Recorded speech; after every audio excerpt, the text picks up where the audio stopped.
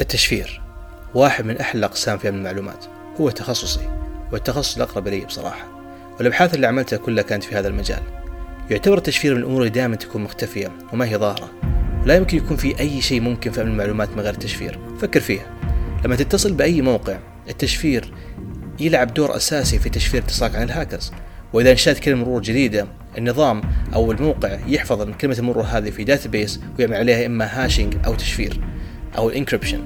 وإذا كلمت صاحبك عبر أي برنامج تواصل حتستخدم التشفير إما في الانتجريتي أو في الكونفيدنشياليتي، أو لو رسلت إيميل حتعمل عليه مثلا سايننج للرسالة، وكثير من التطبيقات.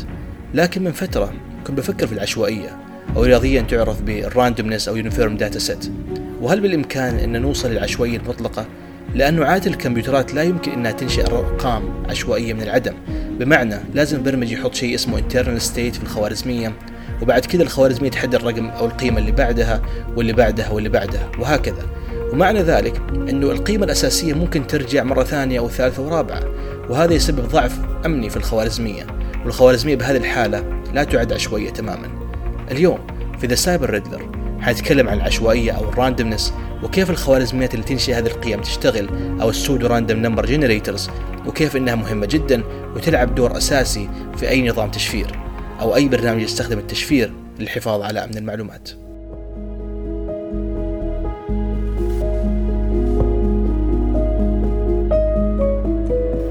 You're listening to The Cyber Riddler, where we decipher the offensive and defensive side of the cyber world. I'm أحمد مرابع.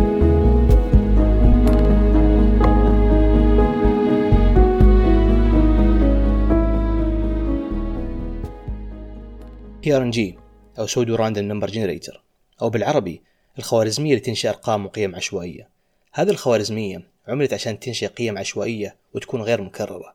خليني أحاول أعطيك فكرة ليش بنحاول نوصل لهذا المستوى من العشوائية.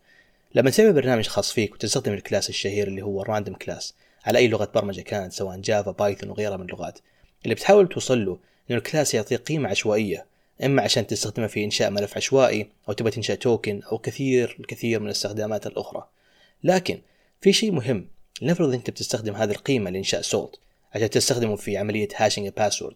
قبل ما نكمل، اللي ما يعرف إيش أقصد بسولتينج باسورد خلينا نشرح بسرعة.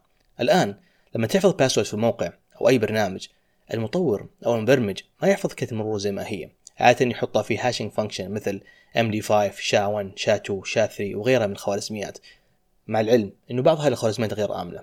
لكن السبب في استخدام هذه الخوارزميات عشان نطلع قيم تكون تحفظ مكان الباسورد، بحيث لو الهاكر يقدر يعمل دمب للداتابيس ما يطلع الباسورد الأساسي حقك ويطلع فقط قيمة حقة الهاشينج فانكشن.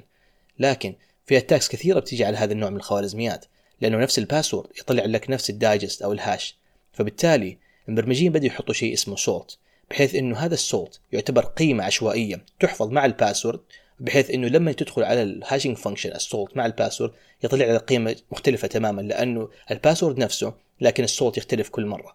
فبالتالي لو عندك مستخدمين يستخدموا نفس الباسورد، كل واحد هيكون عنده دايجست أو هاش خاص فيه. لكن نرجع للفكرة الأساسية. تخيل الراندوم كلاس اللي استخدمته طلع نفس القيمة أكثر من مرة، وقتها حيكون عندك نفس القيمة لنفس الباسورد ونفس القيمة العشوائية حقة السولت، وهذا بالتالي حيعطيك نفس القيمة لما تدخل على الهاشينج فانكشن، وهذا يعتبر ضعف أمني. هذه فكرة مبسطة جدا ليش نحتاج يكون عندنا شيء يطلع شيء عشوائي جدا، بحيث نضمن إنه ما يطلع نفس القيمة. ومن هنا صار عندنا شيء اسمه PRNG أو Pseudo Random Number Generator. في 2015 كتبت برنامج اسمه CryptoGhost على نظام الأندرويد. البرنامج يستخدم تشفير الملفات بحيث ممكن تشاركها مع أصحابك وتكون انكريبتد. نشرت بحثي عن كيفية استخدام هذه الخوارزميات وكيف ممكن تكون متوافقة أو suitable عشان تستخدم مع أجهزة الجوال. الكلام هذا كان في 2015. لكن الجزئية اللي كانت متعبتني ألا وهي كيف أنشئ قيم عشوائية بحيث ما يكون تتكرر، يكون عندي شيء اسمه pool of entropy أو مكان كبير في قيم عشوائية أقدر أستخدمها في حالة تحتاج راندوم داتا. فاستخدمت كلاسز خاصة بهذه الأشياء، وحاولت أستخدم قيم عشوائية من نظام التشغيل والكاش، وإني أخذ قيم من الفينجر برينتينج حق اليوزر بحيث إني أقدر أخذ قيم قدر الإمكان ما تتكرر. اثنين من القصص اللي صارت في الماضي وحصل فيها ضعف أمني على السيكيورتي الخاص بالبرنامج في لينكس ديبيان وبرنامج كريبتوكات. في نظام ديبيان في برنامج OpenSSL المطورين استخدموا شيء متوقع جدا في أخذ الانترنال ستيت. خليني أشرح لك بسرعة.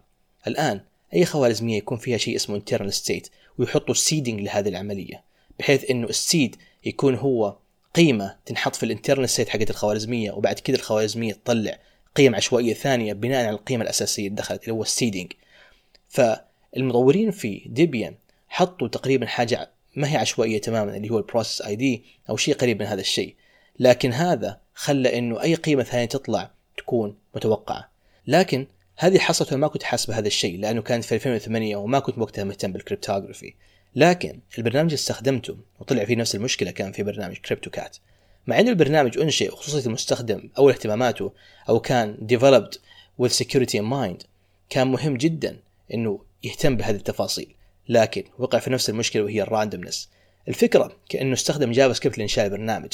في الجافا سكريبت الانتجرز عادة تكون 8 بايت float number، بحيث أنها تقريبا تعطيك 32 بت integers، بحيث أنه مثلا في الانتجرز عادة توصل ل 64 بت value، لكن أنه في هذا الاستخدام ما بتوصل لهذا الرينج كامل.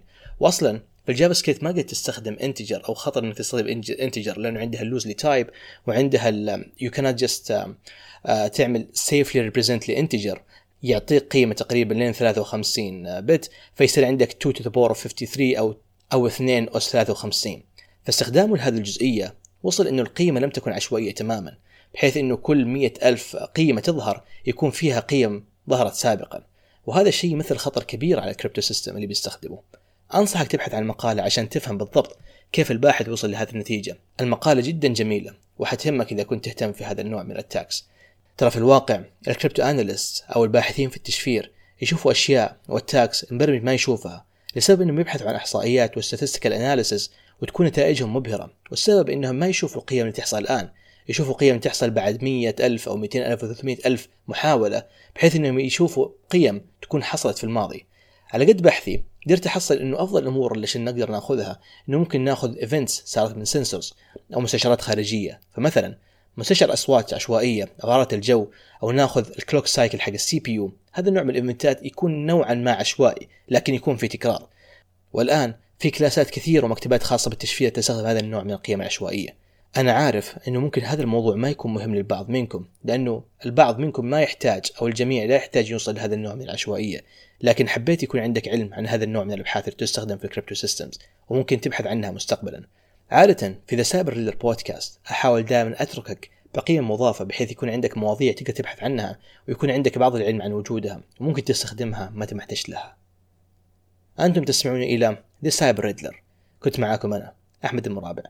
حاول مشاركة هذه الحلقة مع من تظن أنه يحب التشفير أو يكون مهتم بخوارزميات التشفير. أيوة، ملاحظة أخيرة، لا تبني نظام تشفير بنفسك أو تستخدم طريقة تحس ما في غيرك يعرفها، لأن هذا النوع من الأنظمة يخترق بسرعة. صدقني. أراكم على خير في الحلقة القادمة.